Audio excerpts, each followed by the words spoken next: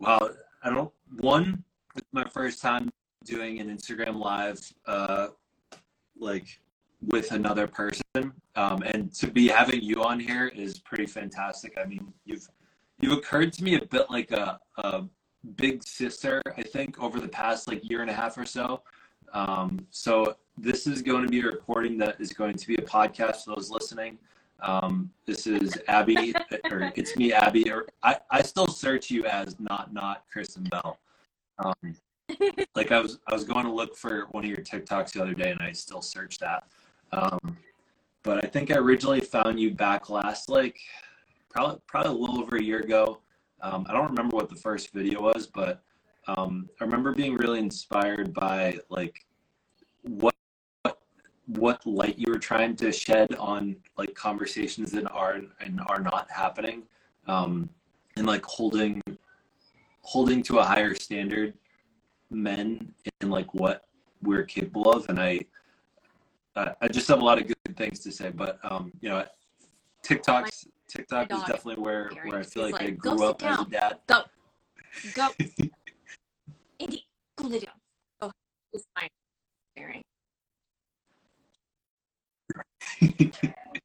My parents are working on putting down Everly right now. I'm hoping that cries don't start coming through the floor in the near future. So I wanted this to be a little bit of an interview, a little bit of like conversation, because I've never actually talked to you like personally before. So I'll start to kick this off with my first question, which was like what got you starting, what started you making these videos? Like what was the original inspiration? I think back of like my evolution of like your influencer, like taking pictures, like my outfits, and like I hated it. I hated every fucking moment of it. I was like, I don't like this, but like I didn't find my footing. And then one of my friends actually was like, I started talking a little bit more about like marriage. And there was always a lot of interest, like when I would talk about how my husband and I kind of divide up tasks in our house, and everybody was like, what? And my friend texted me and she was like, you really need to you need to dig into that. And I was like, okay. And I started just really kind of focusing on it. And then one day I was actually like talking to my therapist, and I think actually like, I don't want to say like maybe probably complaining that I felt like I was overwhelmed. And, you know, Mike has always been a fantastic, like fairly equal partner, but naturally there were times where I just felt like I was taking on more. And I was complaining to my therapist about it, and she was like, have you read the book Fair Play? And I was like, no. And she was like, I highly recommend it. She's like, you should. And I read it, and I was like, oh my God. Like this was, it just felt like there was something finally like tangible that people could actually take and implement, you know, into their own marriages. That was like, it was real. It wasn't like somebody's just giving you advice. It was like, here's this deck of cards. Like, here's this book with instructions of like, here's how you can make it equal. And I was like, oh my God. So I just started like talking more about that, because I was like, this is kind of what we already do, except without that foundational and like without the cards. But the book itself was just, I think, really enlightening. And I know you've read it and you're a big fan too. So that's when I was like, okay, this is really kind of where I want to focus. And I just started putting more time and effort into that with the help of, you know, the book. And I'm not a certified facilitator. I would like to be one day eventually. But right now I will just sing that book's praises to anybody that will listen.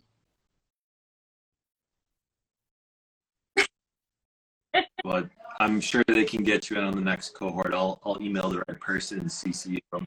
I know that myself and someone else, they paid for it for us. I think because we talk so highly of it. I think Domestic Blisters, Laura Danger. There's one or two other influencers in there, but of the 100, nice. I think there's only like 5 of us that are that have a significant following on there. I'm sure that can happen very soon. And you know, one of the things that I think all the time I go over to your page and I think like, oh, I should just, one of my content creation strategies is literally look to see what Laura's doing, look to see what Abby's doing, is it duettable? Is it like, can I have some commentary on this? And I mean, you get a lot of love for those, Margot and Todd.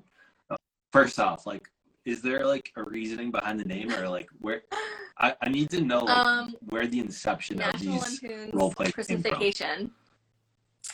Margot and Todd are the uppity, snooty neighbors. And I just like I've loved that movie since I was a kid. But one day I was just like I just happened to be like filming, and it was maybe a little bit around Christmas time, but not really. And I just started like referring to them as Todd and Margot, and I was like, okay, this is who we are now.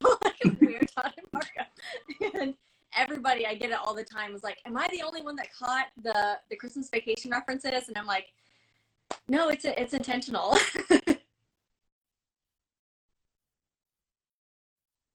Now I know. Yeah, I don't think I've ever actually watched those movies, but now like, if you just Google Todd and Margot like Christmas Vacation, and you see them, like you'll just understand.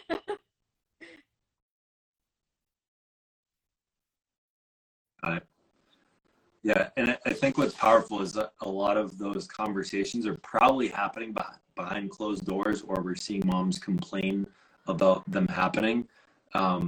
And it's like you can see so many levels of like unhealthy that unfold throughout the conversation. Like that recent one where, hey, you know, she lost all that weight and she looks great. Yeah, like that was did a huge number on her body. Hey, would you be interested in that? And like the way that Margot unpacks the low level shade to identifying the high level shade within it is really well done.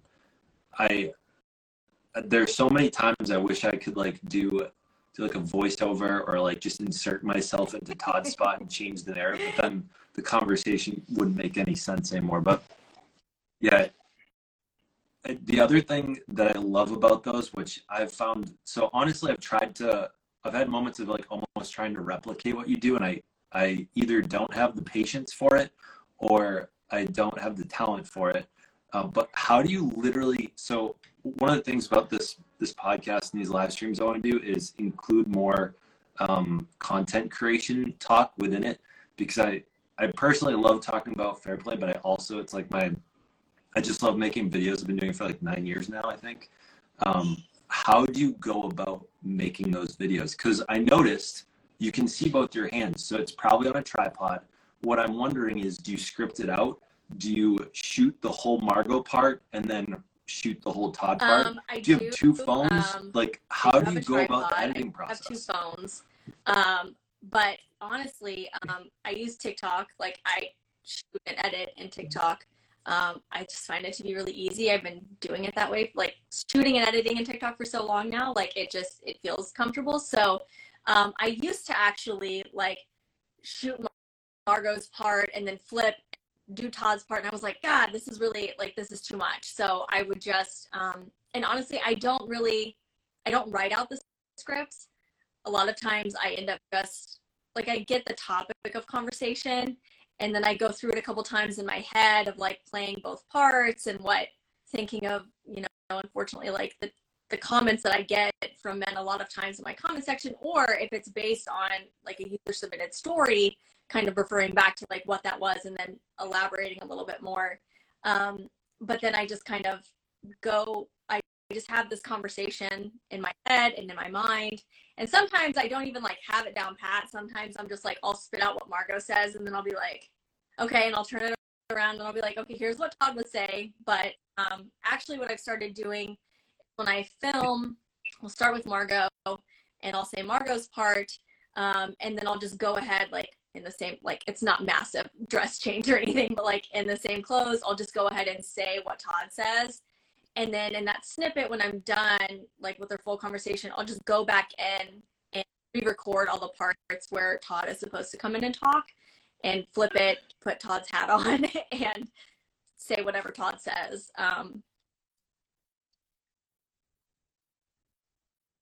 Oh, that's a good idea. Yeah, because I've been trying to figure out like a workflow that doesn't require an insane amount of editing. I mean, so it's interesting to hear the way you went about it. sometimes it's harder. Like I haven't made one in a while because I just feel like I am in such a like a creative block and lull.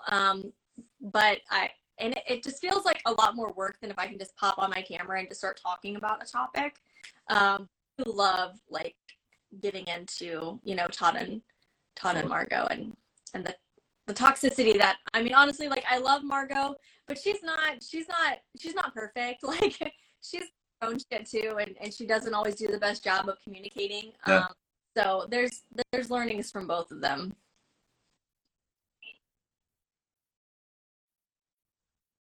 If you were to if Margot were to come to you as a friend and be like, hey, like I actually have footage of this conversation I had the other day with my husband, like where am I going wrong? Like where did I fuck this up? Because he walks away every time that we get down to like the issue, because he's like, I can't talk to you when you're like this. Like what advice would you give Margot?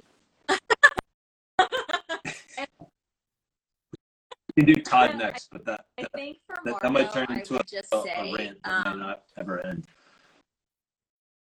It's hard. My first thing would be like, if you want to have a real conversation and you need somebody's full attention, before you just go into it, like one, think about it. Like if something is bothering you, like in that moment, take it and then either like, I don't want to sound petty, but like write it down and sit with it.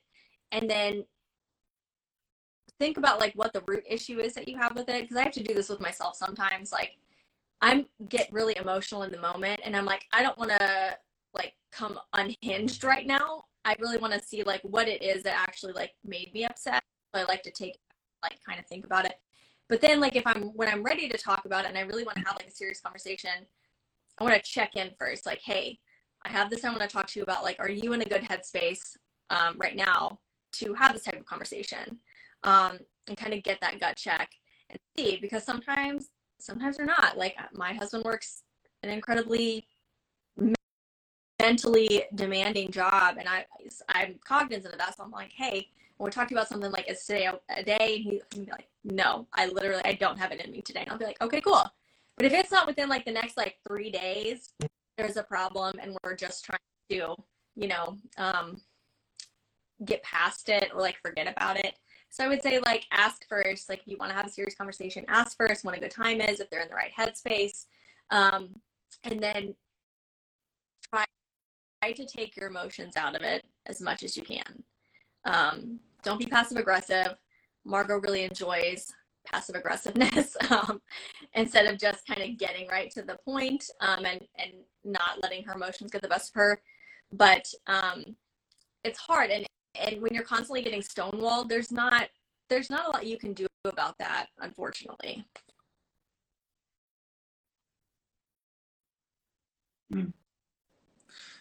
It's interesting because a lot of times I'll watch those and I'll listen for where my where almost like my internal reactions show up, where it's moments like where I almost might feel like he's in the right or something, and I'm just like listening for it to see like where my like stomach drops or where like something weird happens, and thankfully through watching enough of them that they don't, like I think I've gotten rid of a lot of the internal misogyny that I think probably still resides in my brain. But I think that you're probably spot on in that she seems like in the moment she wants to get it all off her chest, and it's hard to start the conversation when you're in that moment. What is if you were coaching her, like, hey, I want to have this conversation with you. Like, literally, what does that sound like with Todd, like, when she's calmed down? It's like, for example, the one where she comes back from brunch and he's calling her out on mimosas and baby's diaper hasn't been changed, kids haven't been fed lunch. How would you recommend that she go about that situation if the same exact thing were to happen? Like, how does she change her language? At that point, just go. There's nothing left here. No, in all seriousness, I think it's just, you have to, sometimes you just have to step away for a minute. Like, it's okay to be mad. It's okay to be pissed. It's like I tell my kids, like, it's okay to be upset. It's not okay to, do X, Y, Z. Like, we have to, contain those emotions and feelings and display them correctly, in a safe way. So I think in that moment, you're just fuming, and it's like, it's not logical at that point. You can't be logical when your brain is like inundated with anger. So no good is going to come from it in that moment. As much as it feels like it's going to be really good to lash out, you're going to get like an immediate instant gratification of that, but nothing actually productive is going to come from it. So like, take a step back, like whether that's, Todd needs to leave for a little bit, and you can kind of like get your bearings together. But either way, take some time for yourself, and then try to come back again and have that conversation, and like bring your points. Like, it's okay to come like ready to have a conversation and like ready to say, like, this is how I feel, like this is how it made me feel, this is how it upset me, this is, the issue that I took with it. There's nothing wrong with like being prepared and ready to have a conversation, and I think that helps kind of keep your emotions in check too, and be able to actually have more of a productive conversation.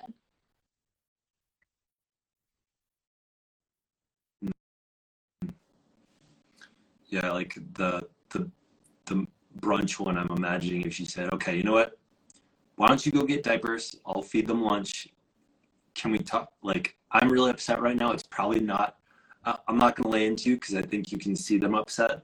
Please go manage that, and maybe we can have a conversation later and try to like hold on to those heavy feelings. Because I know that I've done that recently. Is I was actually being kind of a bully, and I didn't realize it until she called me out on it after her parents had left. And I was like, I would love to apologize right now to you logically, but emotionally, like, my ego is not going to let me. Can I like go do something in the other room for like 5 minutes? I think I can come down and like let my ego go. And it worked. Like, I asked her permission to go clean up the kitchen while I was really proud of her. Like, she was upset, but like didn't do her typical thing of like turning the TV on and like almost pretending to forget about it. We had a super productive conversation, like identifying like previous like traumas that had occurred that she felt like all of a sudden she was in the middle of when she had been like bullied like more maliciously. So, I think the other thing that almost troubles me about those videos sometimes is when I hear Margot, I think that I dive straight into that she's just completely right in that moment. And I know that the challenge in being like a male creator that talks a lot about like to empower women and to like hold men to higher standards is I'm making a lot of these women feel heard and feel right, but at the same time, there's not a whole lot of coaching or growth that necessarily happens out of that. They can feel empowered, but sometimes they end up on like a high horse, and I'm afraid that I'm setting them up to be ineffective now that they're empowered about like, yeah, I can actually expect more out of you. And so that's one thing that I've been trying to work on. I don't know if there's a good way to say this, but like trying to call out or like hold women a little bit more accountable to starting a conversation in an effective way. Because I think I'm afraid of setting them up for disaster. On that, like, I feel like a lot of times everybody is so quick to be like, well, you're just not communicating effectively, or like, well, maybe you just need to communicate better, or you have like unexpressed expectations, or everybody wants to like put everything at the fault of like lack of communication or miscommunication. And I was talking to I don't know if you follow her, Claire Bell. She does the like reverse racial progression videos. It's please check her. I think it's CLARE. Claire Bell, CLAIRE. On TikTok and Instagram, but she is we talk a lot about how like women are constantly, you know, it's always on the woman, like you didn't communicate this right, like you didn't clearly set your expectations like verbally, or, and it always comes back to this like women having to be the like the one anticipating everybody else's needs and making, you know, clearly cut for everybody. And that's a lot. Like, well, that's a lot to put on somebody. And I'm not saying that women are master communicators in all regards, because we're not. Nobody is. But I do think a lot of times there's like this expectation that when the women come with something wrong, because I feel like that's usually what happens. Like, hey, you did this to upset me, and maybe it's because we just are more comfortable expressing our emotions and our feelings and saying those types of things. But then it's always like, well, you didn't say this to me. Well, you didn't do this. Well, you didn't tell me this. So how am I supposed to know? And I think we start to feel that way because we're always the ones anticipating things. And so we're like, well, why aren't you anticipating things in the same way that I'm supposed to? But I think a look at everybody's communication is really important. And a lot of times, you know, like even in my own marriage, like I'll be the first to say I'm not a fantastic communicator. I work every day to be better. And it's just not something that I've ever been great at. And at least I know that. But like I said, it takes me, like, I need to, and sometimes it doesn't, that I'm like stewing on it. And I'm like, I'm not stewing on it. I'm like trying to process and get to like what it is. Like topically, this is what you said that hurt me. But like underneath that, there's something else there that like I want to get to the root of, so that I can actually tell you, like, it wasn't just what you said, but it was like something else that's underlying to really get to the root of the issue. So it's a struggle. Yeah. So good. Yeah, because I feel like I'm trying to be more of that, because I know I'm stewing when I'm more mad than I was 5 minutes before. So like when I'm upset and then I'm more upset 5 minutes later, I know I'm headed in the wrong direction. That's a really great point, is like looking for within yourself, like what is it that made me upset about that? What childhood moment is that bring me back to? What previous bad situation am I being put back in that I don't even recognize that I'm inside of in that moment? So props to you for that self-awareness. It's hard to, I don't know how to train people to do that. I just know how to talk about it myself and like self-reflect. And I hope people are able to hear the way that I'm thinking and like debriefing a situation and able to take more of that from themselves. Like I was, my friend Frank the other day, he was saying to me, yeah, man, like you don't like about others what you don't like in yourself. And I need that reminder so often. I love that. It's like the most succinct quote for what upsets me about other people that are probably really similar to me. I need that like postered on my wall probably. Anything I'm upset. So you've done a really great job making these pretty short form videos for a long time now, probably anywhere from 7 seconds to 3 minutes. What is one of the hardest things to articulate and to like share as a message that like is really constraining to have that short period of time to say?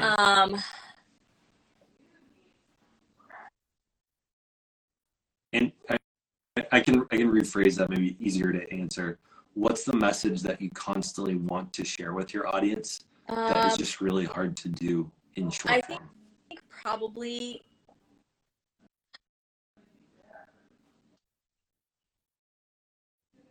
because there's so much to unpack with it, but just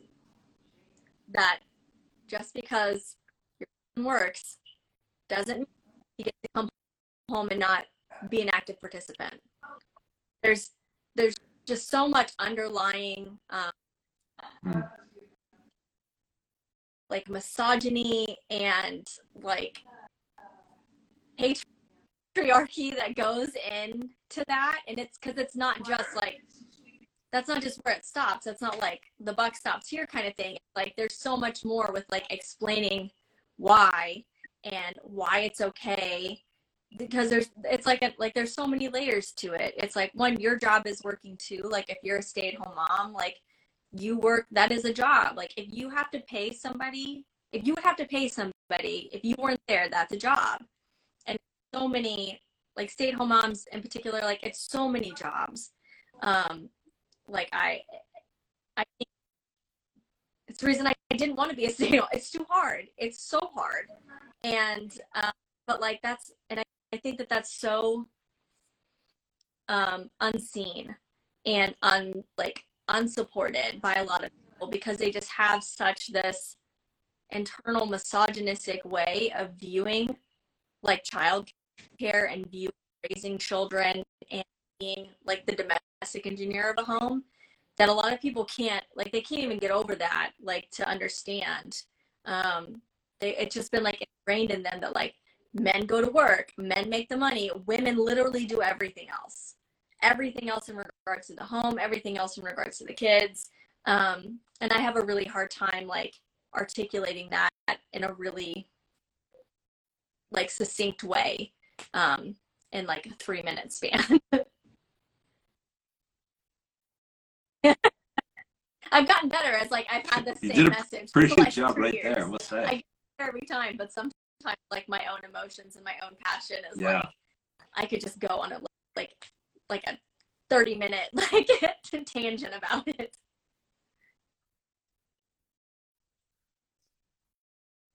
What's one of the biggest like internal like misogynistic beliefs you've had to like overcome, like to get to where you are today? Like that maybe like was your glass ceiling?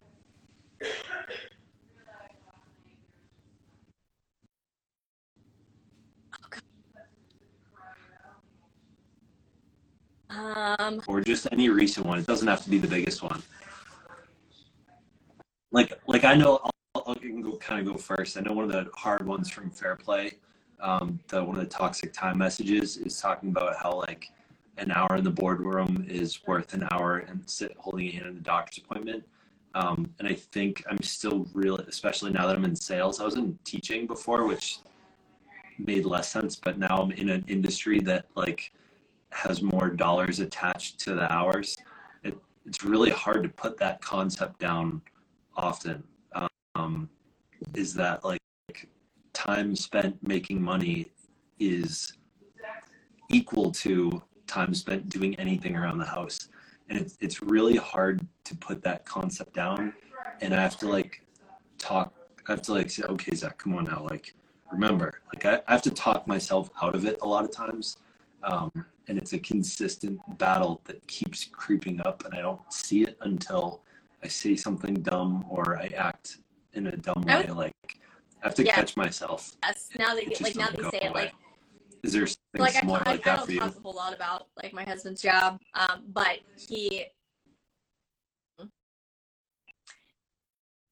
deals with a lot more like mental and emotional stress, and I just always have this thing that like his job is harder than mine, his job is more important than mine, he does more, it's more mentally and emotionally draining. So I always like, oh well, I should, he works harder than me, I should just do this. And then I'm like, no. I have to stop thinking that way. Like sometimes like I need extra help and sometimes he needs extra help. Like I struggle like more so like with my own mental health, and like last week I had a I had a fucking breakdown, and I came in and I was like sobbing, and I was like, I can't take the kids to school this morning. Well, I can't do it. And he was like, okay.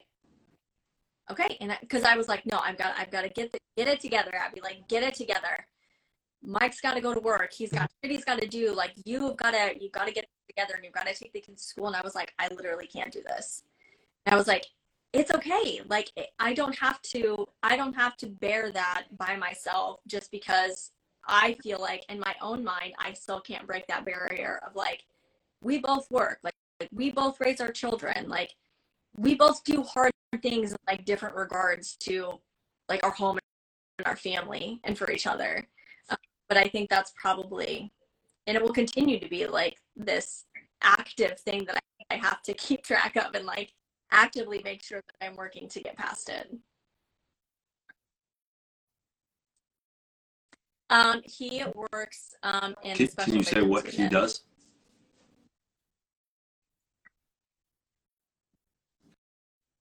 Is it like SVU, like Law and Order? Wow. I get that now. Or it's funny. I realized that through so many of the videos that I've watched, I wasn't sure if you were a stay-at-home mom or a domestic engineer or if you did work. But that's interesting actually hearing that, because I think you do a really good job having your messaging be to anybody in those, where sometimes I know sometimes a video that I make is going to hit home for a stay-at-home mom, but not so much for mom that works outside of the home. I tried to word that in such a way that acknowledges that work is also being done in the home. No, I do work. I work full time. I am like the one that I would say typically, not all the time, but like when the kids are off school or when the kids are sick, like it falls more on me. Unless I have like meetings or like in-person things that I simply can't move. But there's just a lot of, I think, stay-at-home moms that don't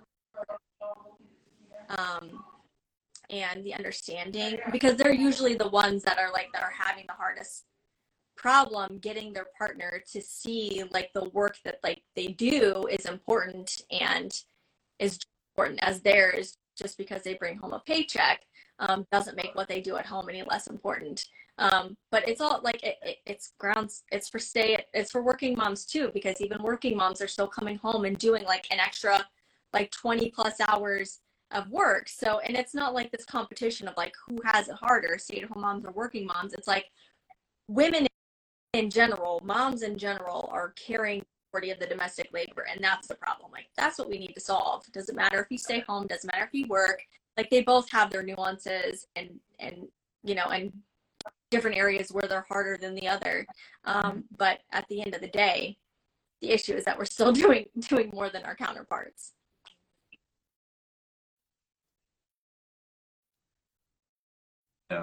Yeah.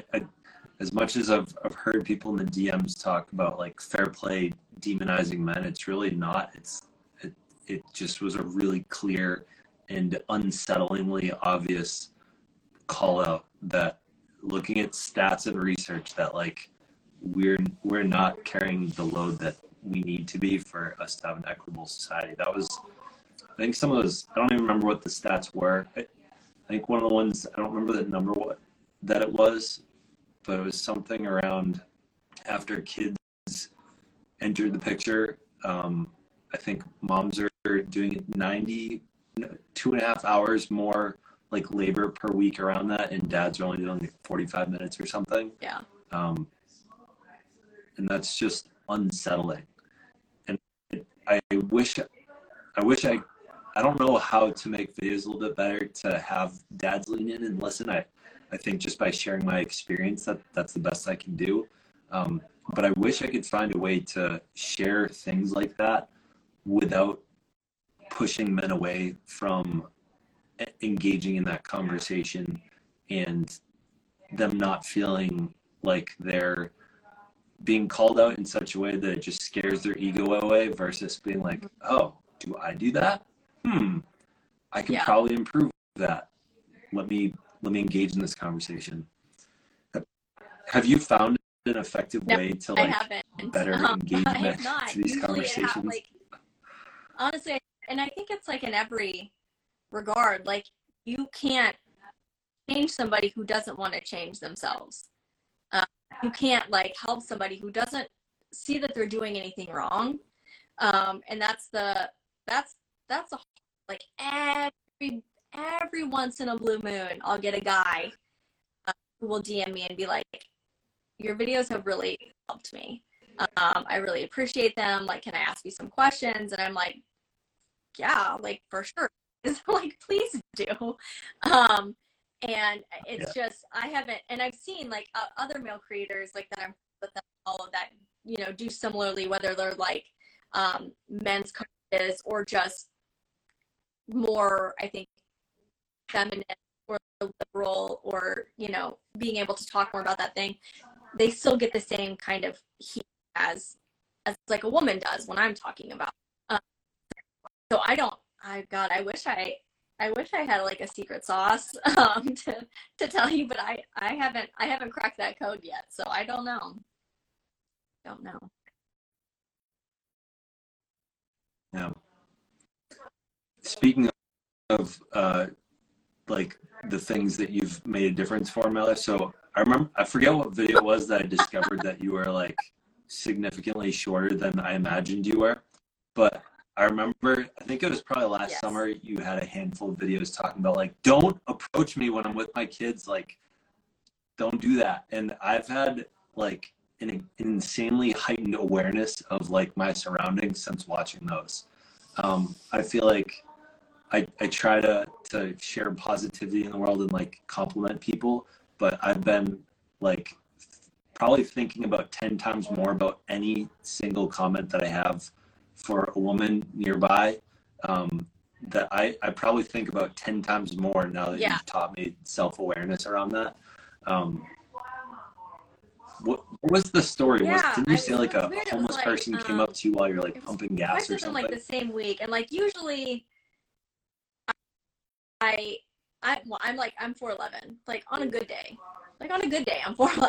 So, and I was at first time I was coming out of Walmart like by myself, and I didn't see this guy. He like came out from behind a car, and was like really close to me very quickly, and he's a big dude. For me, like most people are larger than me, but he was a big guy, and he was like, do you have any change, or do you have any money? And he wasn't aggressive.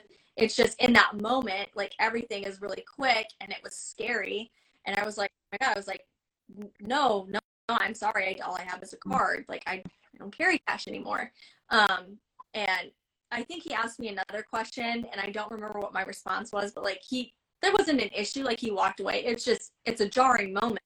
But like a couple days later, I was at like a gas station nearby Walmart, and it could have been the same guy, or it was a guy who looked just like him and was the same build. But like I got out of my car and I was pumping gas, and I left my door open. So there's like a really small space of like where I am pumping my gas and like to turn. And this guy is almost like cornering me in, asking for, I think it was money again or something. And I was like, Jesus. I was like, no, sorry. I was like, I don't have any money. I was like, if you have like a Venmo, I was like, I can Venmo you. But that moment, I'm like, I'm not usually one to, like, I think that I would be in like a fight mode, but I actually go like directly to like flight or fawn. And I freeze. And I'm like, you know, but like when you're enclosing me in that's fucking terrifying. Like, I think that's terrifying for anybody, but for one, I think for women, because men just assume that they're going to overpower us, but also this guy was going to overpower me. Like if something were to have gone wrong, yeah, especially when I'm with my kids, like, thankfully both times my kids were not with me, like I was alone, but like there have been times where somebody has approached me with my kids, and those are the moments probably where I am more likely, like I've noticed myself be more likely to be like feral, but also like that just like I was sitting alone at the bar and he like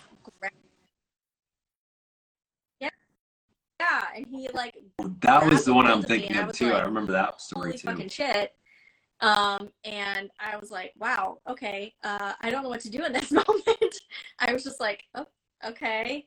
But yeah, it's just, and I got shit for that too. Like, what are you doing at a bar by yourself? Like, who spends their birthday alone? Like, why aren't you with your children? Like, oh, you sat at the bar, like you were asking for it. You weren't just, you were there cheating on your husband. And I'm like, my husband sent me here. Like, I can't go out to eat by myself. I have to sit at a table, even though the tables weren't open, but I'm not allowed to sit at the bar. I'm not allowed to look a certain way. It was just, yeah, that was an ordeal.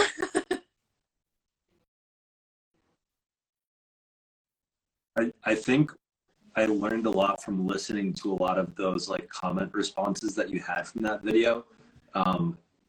Because I had never considered, I don't think before that video and that situation that you had shared, I never considered that one of the fears that a lot of women have is that if so I'll say in college, like I was very promiscuous. Like I was talking to a lot of girls, and I think I did a good job not being like forceful, but I was persistent. Not forceful, not aggressive, but persistent for sure. And I think I never considered that a fear was going to be that if a no comes towards a man, that they need to consider their safety in that no. And that like kind of blew my mind, but like it like opened up a new universe of me understanding like what women have to go through. And I wish more men could appreciate like how so many men have created that reality, and how we really need to learn how to manage our egos better, that we can take a no. I don't know what it was that I learned at a younger age, but I know that I think through college I learned how to gracefully take a no, and just like understand that like if I want to be intimate with someone tight, it's going to be a numbers game. I'm going to have to talk to a lot of girls, and there's going to be a lot of no's. I remember one night I went out with my friends and said, I'm gonna get at least 19 no's tonight just to dance. I think I achieved that, and it's probably why I'm in sales now. But I think really, if we can teach guys to learn how to be with a no, and my wife is recently, she took this course at Desire on Fire, a pleasure mastery course, and one of the leaders in there, Amy, I was on her podcast a little over a year ago, and one of the huge things they talk about is teaching your partner to be able to share their like intimate desires and be able to be like almost like a cheerleader and like a yes for them but a no for you. And I don't know how to teach people that without them taking that course, but like I wish I could teach so many more women how to do that and men how to receive that, because I think there are so many moments where like one thing I've been talking about a lot more recently, which I feel pretty uncomfortable about, but I think is really healthy for it to exist out in the world, is talking about a lot of men feel like they have intimate needs. I'm still not, I think the jury's still out whether they're needs or not, but being able to share those with Alyssa and have me fulfill on them without her necessarily needing to have participation in it. So almost like being able to self-pleasure next to her and experience like an intimate experience with her without her having to do anything. And that was like, I remember when I first asked for that, terrified. I was like, this is weird. Like, what is she going to think of me? This is like 6 years into our marriage. Like I wish more couples, more men could appreciate that this could be like a very useful conversation, and like realize that a lot of their needs can be met intimately without physically. I got like I mean there's things that like, any thoughts on that? Because that's me, like I'm not, this is my lack of communication, like my terrible communicating is that like I don't communicate those things either. And like there's things that like I haven't like we're coming up on our 10-year anniversary in June, like, and I just now said like, hey, this is something I like and I'm like, oh, you know, that was so much easier than what I like had in my mind. And I think having those like expectation talks, you know, like I've talked about it before, but like I'm gonna you like feel like my phone's gonna freeze in a second because I have this 1 hour like limit on my Instagram, so it's gonna be like ignored, so I'll try and undo it. But one of the things that I did, like my therapist was like, you need to talk to your husband about his expectations for sex, like how often, like, because I have previous trauma from a past relationship that caused a lot of problems for me and was still causing problems for me until like a year ago. She need to have this conversation so that you can have like clarity and you can both be on the same page. And I was like, this is really uncomfortable for me. Like, you know, what if he says something that I don't feel like is possible for me? But like when we finally had this conversation, I was like, I need to know like what your expectations are. And he was like, I don't have any. He was like, oh, there's no number of times I feel like we need to be sexually intimate. He's like, I don't have anything. He's like, I don't want to, I wouldn't push you. I wouldn't want to make you feel bad.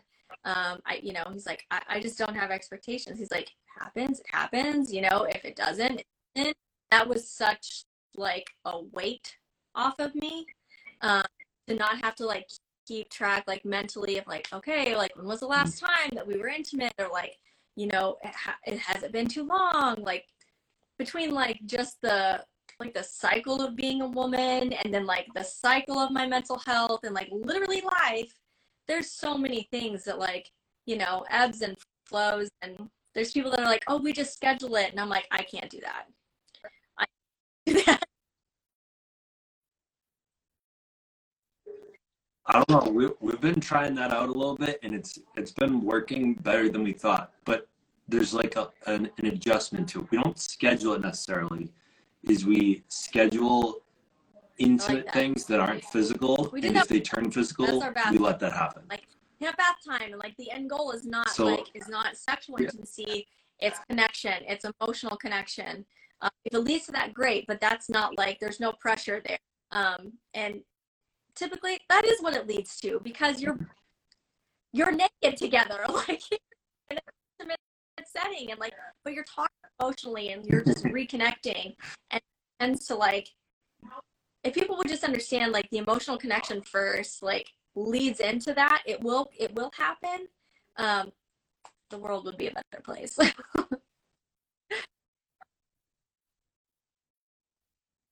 really would. Yeah, I think it took me a long time to discover this, is that when I typically want to be physically intimate is really I want to be emotionally intimate. I just didn't know there was a difference. I think when I discovered there was a difference, we ended up being way more physical, because I recognized how much more I just wanted the emotional and didn't know it. And I was reaching out, and we're having more like intimate, cuddly experiences that were unfolding into that.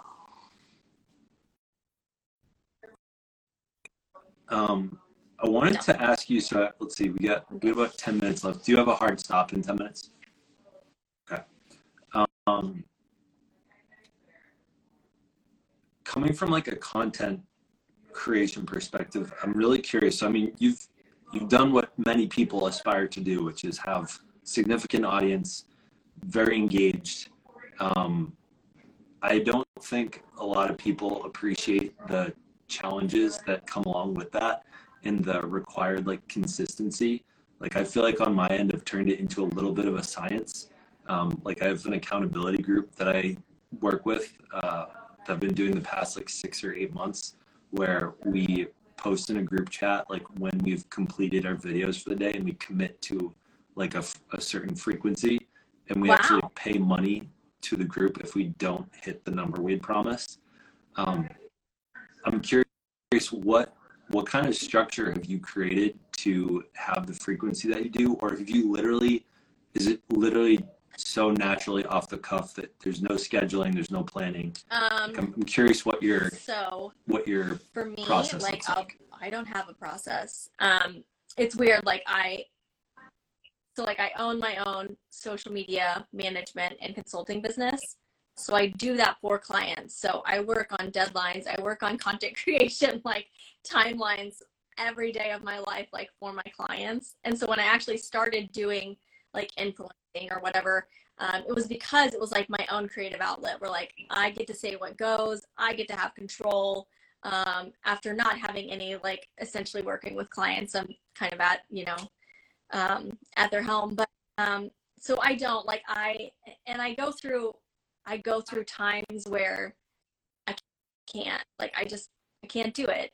Last week felt like that, like or maybe it was 2 weeks ago, I don't know. But between like my own mental health problems, like the school shootings, just the fucking world in general, I was like, I can't be on this app. Like, I can't do anything. I felt like paralyzed. So I don't like, I don't have, I, I don't have anything. I try to do at least like 2 videos a day, but even then I'm like, if I can't do that, I can't do that. Like, I, you know, shit happens, life happens. Sometimes I can't think of anything that I feel like is important enough to say. And I don't ever want to post for the sake of posting, because I know that that's shit. I know that that doesn't work. It's not good for me. It's not good for like the outcome of it. But I would say like the main things that I do is like, I try not to worry too much about the performance of my content. I know without a shadow of a doubt, anytime I do a Todd and Margot skit, it will do great. I know that. Like, that's the bread and butter. Like, that's the one that I know. Like, if there's anything that I know is going to do well, it's that type of content. Everything else, I still feel like I'm like throwing spaghetti at a wall, seeing what sticks. I feel like the algorithm changes so often on me. It's hard. Like, right when I think I've got a process, I'm like, well, there it goes. I don't know again. So if I do it, I do it. If I don't, I don't. And I've got to give myself that much grace.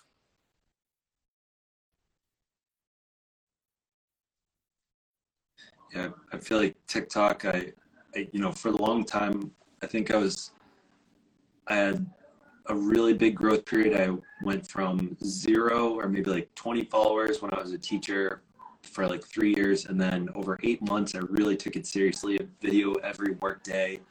And then I think I made it to like 2,000. And then in September, the second month of having our daughter, I was talking a lot about that, and then went to 50,000, and then another 30,000 the next couple months, and then stagnant, literally to 100 follower difference. I think I was at 82.3, made it to 82.4 over 9 months. And then I started again taking it seriously. I was doing 3 a day, and then 2 a day, and then 1 a day of like something a little more focused. And then I was able to get to like 82 to 160 in like a month. So I feel like I have these like super viral spurts where everything's working. And now I'm back to, I think it's been a month that I haven't moved 100 followers on TikTok. And then Instagram was like really nice to me, and like, hey, we just noticed that you exist. Okay, let's help you out. Yeah. And then I think I went from, so last year this time my Instagram got fished, and so I was starting at 0. And then when I had like that really viral video about like the really simple mental load one, I reposted that and then they were talking more about TikTok being banned, so I started doing the same video on Instagram, TikTok, and YouTube Shorts. And then I went from 900 to Dang, just over 100,000 in I hate about 3-4 months. Sorry, Instagram. Like, I hate it here.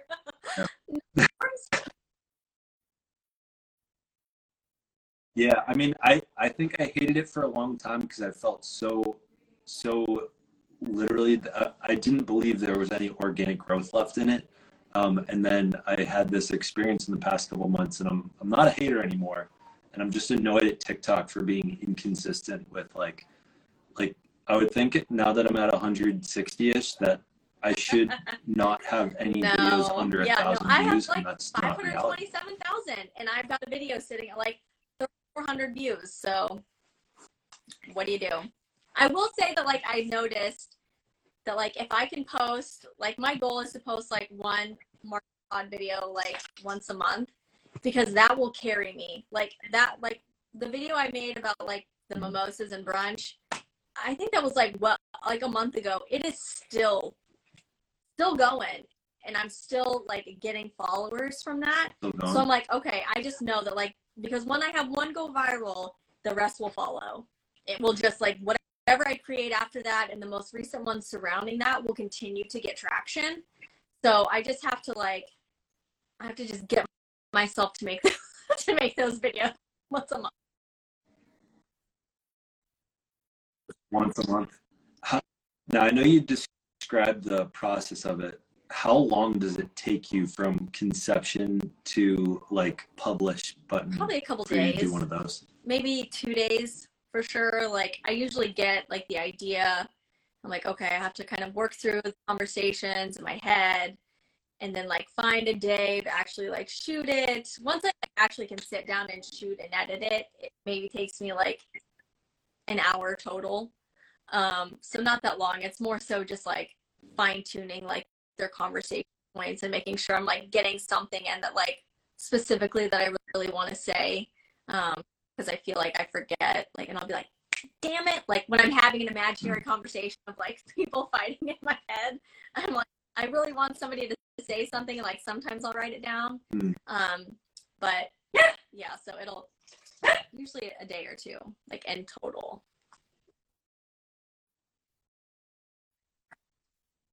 No, I feel like I zoned out a little bit part of your process at the beginning, so I was still trying to get my bearings on the questions I was going to ask you. But you'd said you do it all on TikTok.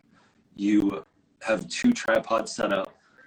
You record the whole first thing with Margot, knowing in your head what he's going to say. You say it in the video so that you can just cut those spots out, and then you re-record Todd and then slide them into the place of like where you were before.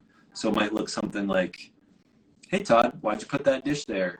Put your hat on in the same frame, not really make any adjustments, do the Todd part, come right back to Margot so that you can see the hat in the editor, so it's really easy to identify the chopped parts. And then do you know off the top of your head what to re-record, or do you like write them down afterwards? Like I feel like if I were following a conversation, I might forget. I mean, you go back and forth, what, 15, So 20 I usually times? like how do you remember that there's one? a delivery taking place. Usually, so I'll have like my tripod, and I'll be like, so I'll be Margot, and I'll go, hey Todd, you left this fucking cup by the sink again. What is your fucking problem? And then I'll stop the record, and then I'll just say Todd's part again. Like I'll hit record, and I'll be like, my God, Margot, it's just a fucking cup. Calm down.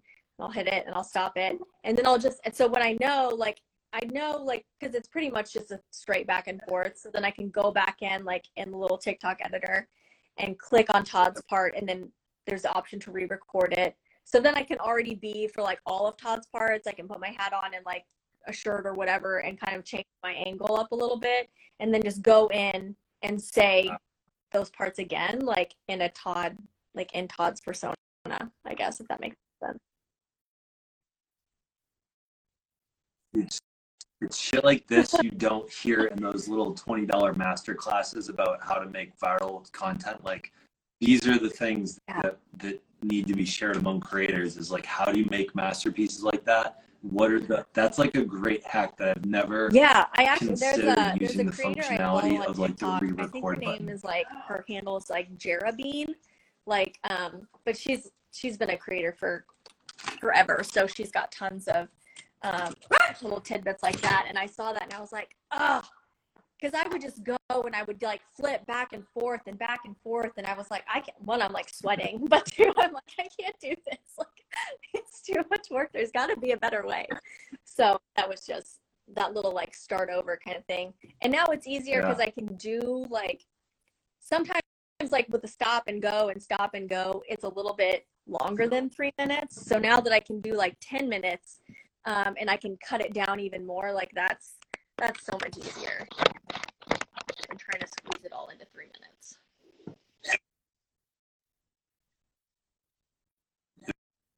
One of the things I started doing with I don't know if I said this to post into Instagram without the watermark, is I've been making it in CapCut.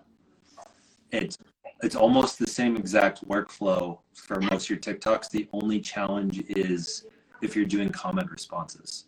So comment responses, if you make it a favorite, you can post it as a sticker. But like Margot and Todd, like you could, I think you could do that exact workflow that's my other in biggest thing. It's CapCut like without the watermark. having to either like download them and like use InShot to put like a blur over the TikTok like logos, and I'm like, this is such a pain in my ass. Like, and I used to just do like SnapTick or whatever, but now that doesn't work, and I'm like, what is the workaround? What are people doing? What are people doing with? Yeah, that's what it is. So I would highly recommend anytime you're feeling inspired about a message that's not a comment response, I would do it in CapCut. It downloads it to your phone when you save. You can do captions on there. The only annoying part is I think the captions are a little like one quirk to it is when you add like an apostrophe for a shortening, like adds this weird space to it. So I don't include those for captions, but yeah, I put everything in CapCut so that I can put it into TikTok directly if I want. Like there's a button at because it's owned by a TikTok company, I think. So if you just click the TikTok button, it puts it straight into like upload mode. And then it's downloaded, so you can probably upload like it to Reels really pretty easily. Like I just don't, and I haven't, but I also, okay, let me start over. I don't see the growth on Instagram that I do on TikTok. It hasn't given me that for quite a while. So like I go through bouts of being like consistent on Instagram. I've just grown, like my initial following was so different than like what I do now. So it's like it's been hard for the algorithm to like figure out like, oh, okay, we're changing here the direction that we're going. And where I was like very heavily focused on like being a mom and my boys, and now I will literally never post them online again for the entirety of my life, like because it's just terrifying, the things that I know now. But also like, yeah, I just changed. Like that's not my niche anymore. That's not what I'm passionate about anymore. And it's been like trying to switch that over on here has been a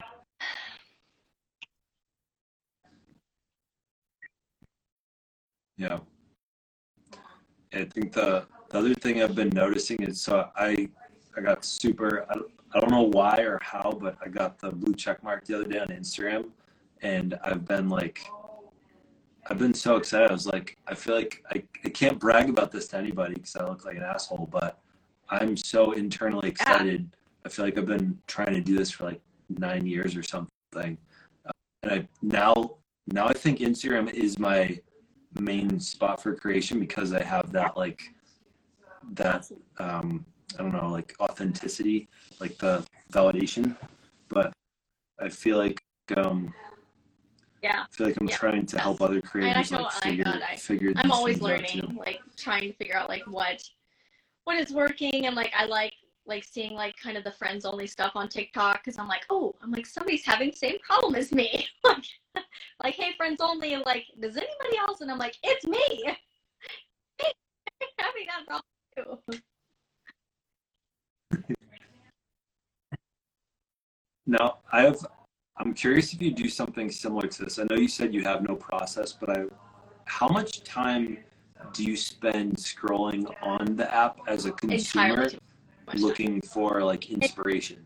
Also, like I think TikTok is such an amazing app. Like the talent on there, like for free, like it's insane. Like it's wonderful. And I don't like, sometimes I get really in like a mode of like I'm searching for inspiration, or I'm searching for something that I can utilize for my own content creation. But I think probably more often than not, I'm scrolling as just like a general consumer because I just love it.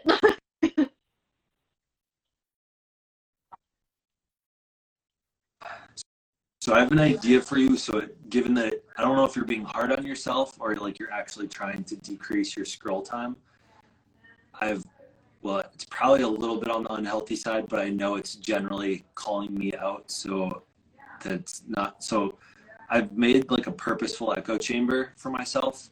So I mean, I know every once in a while you'll see a video from like one of my friends saying like, "Help me!" Like I ended up on the wrong side of TikTok. I don't know what happened. But what I do is I do not go onto the For You page. I immediately go over to my following page, and I like, especially if I'm like, okay, I got 30 minutes right now. Like let's come up with something. I'll go in there, look to see what people are talking about. You'll probably pop up on there once or twice at least, and I'll be looking for something to stitch, duet, or like I might look for like if there's a very like angry video everyone's reacting to, I feel like I'll end up seeing it once or twice within that. Like the jalapeno poppers guy, I remember knowing I needed to respond to that because I think within one of those 20-minute scroll sessions, I saw him multiple times. But I think because I used to be like a scrollaholic, but I think I've solved it by going into my following, and I can That's really a easily good be idea, in that 'cause mindset of like a creator mode rather than a consumer mode. What I'm like, I guess I need to have like a goal, like when I get on sometimes, like, am I here for like my own pleasure, or like because I'm looking to disassociate right now, or like looking to get creative with it. And that's a fantastic little nugget of information, definitely use.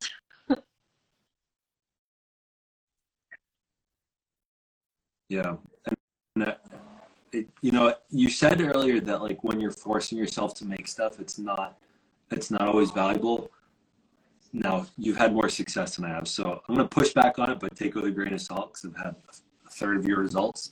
Um, when I've made I think two or three duets or remixes that have actually done better than the original video. So one of them with Renee on the Mom Room is at like 4 million. One with World Shaker. His on TikTok and Instagram, I think they're around 5 million. Mine's at 8 million. And all I did was I said, I learned so much from this guy. And I just duetted. I'm just like nodding, saying yes the whole time. And I think what I realized is that we create like a social acceptance or like validation of someone else's point. And like sometimes we can feel like in the first hook of the video, like, oh, they're gonna say something dope here. Like I should keep listening. But when you have someone that you trust, like if I see you pointing to be like, listen up guys, and like you see another guy talking, you're like, I should probably listen to this. So I feel like for a long time I was shitting on myself. I was like, you're just like posting to post. It's like a waste of your time. But like I've come to believe that duetting has a little bit more value, even if you're just nodding and pointing. Because when we give our stamp of approval to something, I think people can hear it better because they're used to hearing how we think about things. And if we trust it, then they should trust it versus us just saying it and having like a new person. Like if I were to try to create the same thing, let's say I did a better job, I don't think the video would do as well. I mean, it was a money video. It was so good. He starts off with like, this is his best line was like, this is asking for a steak experience with a snack effort.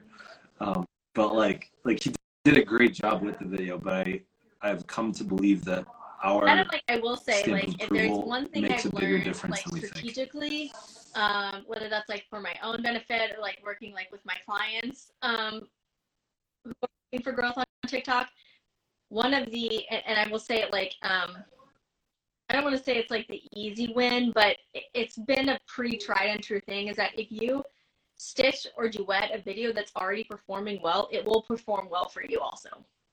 I did like, I had the same thing. I think I had, I stitched a video. I don't even know like what, I don't even think I checked the views of the video was at, but my video had 7 million views within like 2 days. I think ultimately it ended up at like 16 million views, which was. Was that the one where she was asking about moms, what are you doing if you have like good sex at home? But that's You're so like, nonchalant, like, and that was so really good. Sitting there eating breakfast, scrolling, and I was like, no thought, no effort, literally 5 minutes maybe, and 16 million views. I don't even know, probably over 100,000 follows from that video alone, which was stupid. But I was like, this is what I mean. Wow. Like, low effort gives you results, except for, I will say, for Todd and Margot. Yeah. Todd and Margot is a high effort, but I get a high return on investment for it. But aside from that, the most part, it's not, those aren't the ones that perform the best.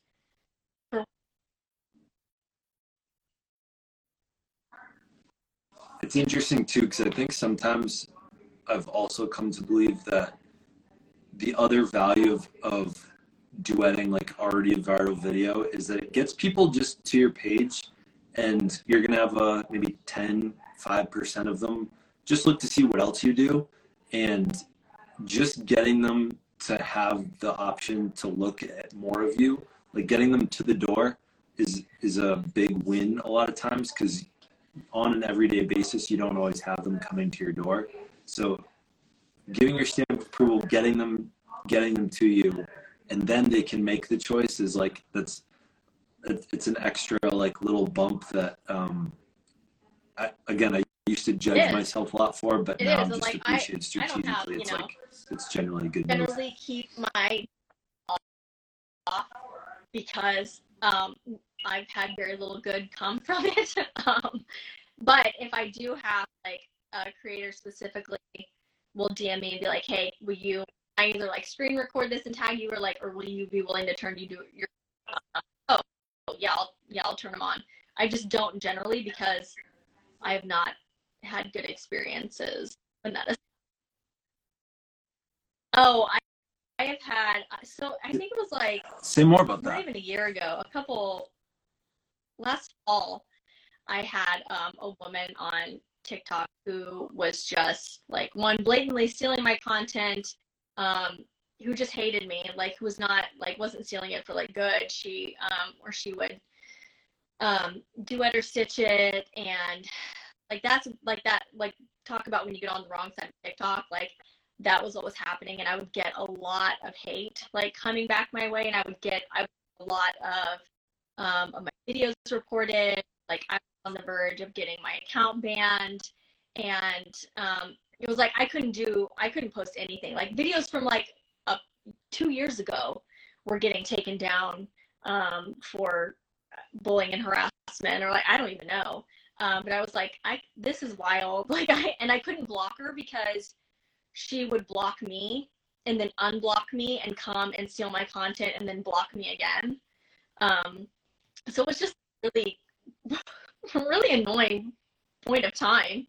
Wow. And I was like, so I'm like, nope, I will not turn those on anymore unless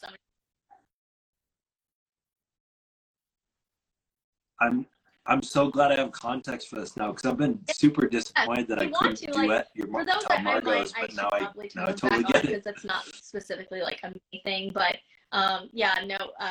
Jules or Nat at Mending Me will sometimes turn them on for them, and I will happily oblige. So whatever. But yeah, that's usually my reasoning for not having them on. That makes sense. That's crazy. So when you said they were stealing them, I forget, you said they were stitching you and then just like, or they would just like take them, because you can like download anybody's TikTok. So they would just them and then straight re-upload them to their page. Right. And it was going a way of like making fun of me or like bullying me. And then their like followers, who were mostly men, would come and just hate on my videos or report my videos in like mass. And it was an ordeal.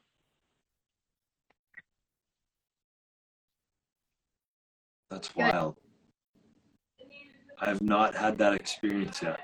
I anticipate it'll happen at some point, and I'll have, well, knock on wood, but like, I hope it doesn't happen, but that's crazy. I think the closest I've had to that experience is back in my hardcore YouTube days. I talked about having a pride flag in my classroom, and I think it got like uploaded to like 4chan or something, some like outside website that's very very right wing, and people said some like disgusting, really terrible things on there. I probably didn't know any better. I still probably haven't seen super negative consequences, so I let it go. But like, I would just kind of let them like say terrible things, because it went from 5,000 to 100,000, and all of a sudden I had at least a couple thousand followers on YouTube that I didn't have before, and like, I know because that video did well enough, there are about 20 classrooms in our country that have pride flags up because of it. So I know that good has come from letting the haters hate and just egging them on in the comments, so that there's a ton of engagement and the video does well. But yeah, yeah, I've not experienced anything like no press is bad press, and like bad press is bad press. Like, it can come from like, you know, the negativity. Like, I love when people are like, why are people coming up on my For You page? I fucking hate you. And I'm like, you're engaging with my content, dumbass. Like, what? Stop engaging with it. Like, just block me. Like, I have guys that specifically don't follow me, but are the first to comment on like every single one of my videos. And I'm like, okay. I'm like, well, one, thanks for your support. But it helps my video. So, but yeah, other than that, like, yeah, sometimes there's good that comes from it, and sometimes, like, mentally, there's not good that comes. Like when this was all happening, like, there was somebody who was like commenting that they worked with my husband, and my husband complained about me all the time, said I was fucking mental, or just all sorts of shit. And like, obviously, I know that's not true, but that's still a really shitty thing to hear. like that. I don't. Yeah. People are very the negative side of social media. Behind a keyboard. Yeah.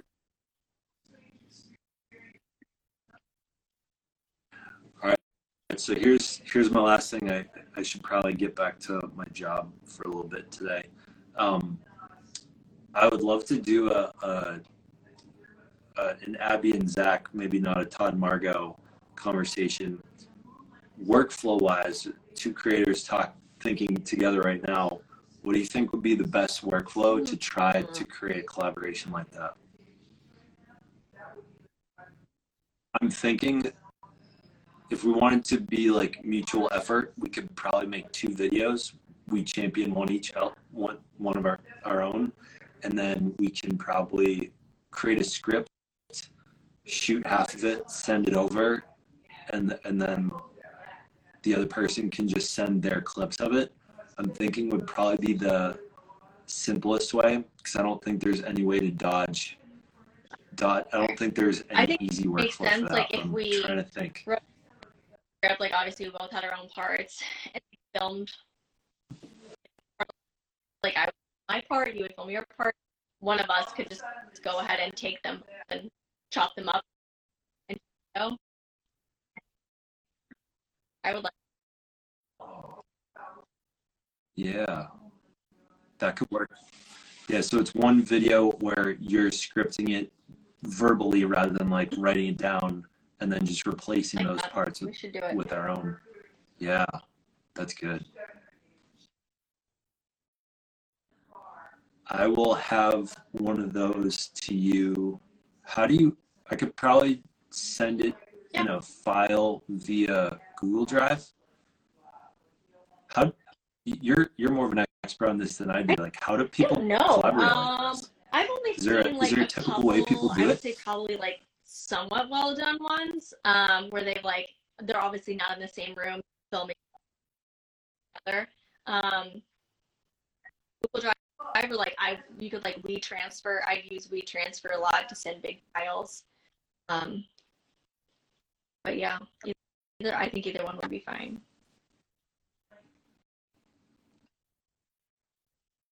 All right, I'll come up with something else. And I think the aim will be to be modeling we could do an entertaining one similar to your Margot and Todd, but I think the goal, Yes. I try to model like good conversations I wish people are having more of, and like showing what it can look like when you have like good self-awareness, when you're stopping yourself from going overboard and like totally ruining the situation, and Yeah, I would love having it be that, something because you everybody's can't always come back from. like I get a lot of So we'll people aim to telling do me that. like this was great, like it gave me really good talking points to bring a partner, but a lot of times they're like, well, what do we do when this happens? Like, what does it look like? So I think that that's a really to give people that I think is probably missing.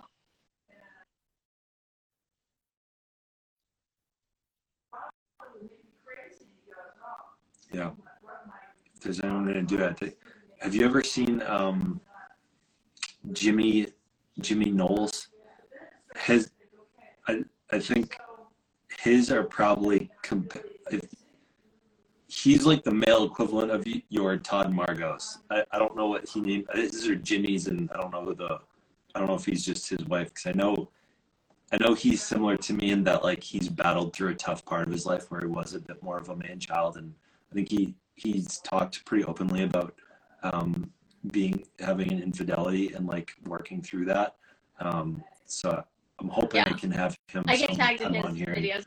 It would be fun to do one with him too. And I'm like, hey Jimmy, like hit me up. But I would love that. I would love to see him on your podcast too. I think he would be really insightful.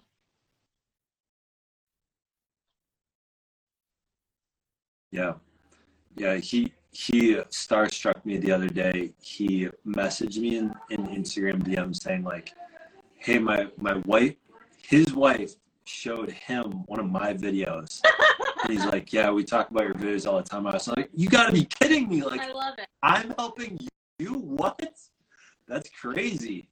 I've had a couple starstruck moments. Like, I think I had a DM with Eve Rodsky on LinkedIn the other day. It was so cool talking with her. But I was like, there's no way she's gonna respond to this, but I'll just like thank her for her contribution. And she's like, you're changing so many lives out there. Like, you're telling me that? What?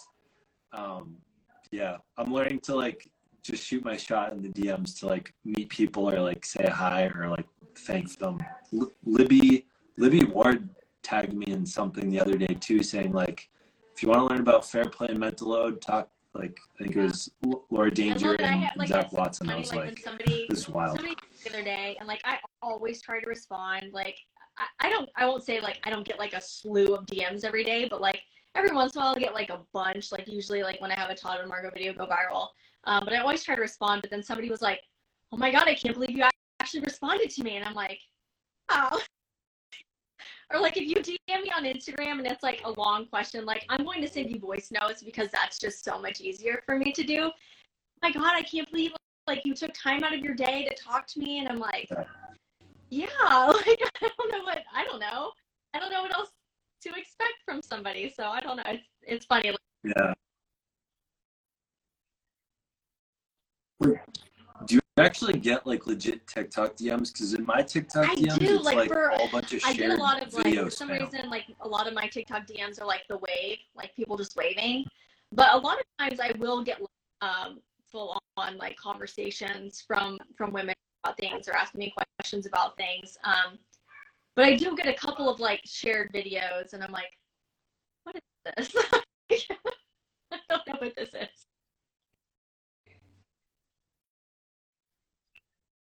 Yeah, I've just realized if it's a shared video, I think it's people just trying to pump up the amount of shares on their video or something. Probably bots, but yeah.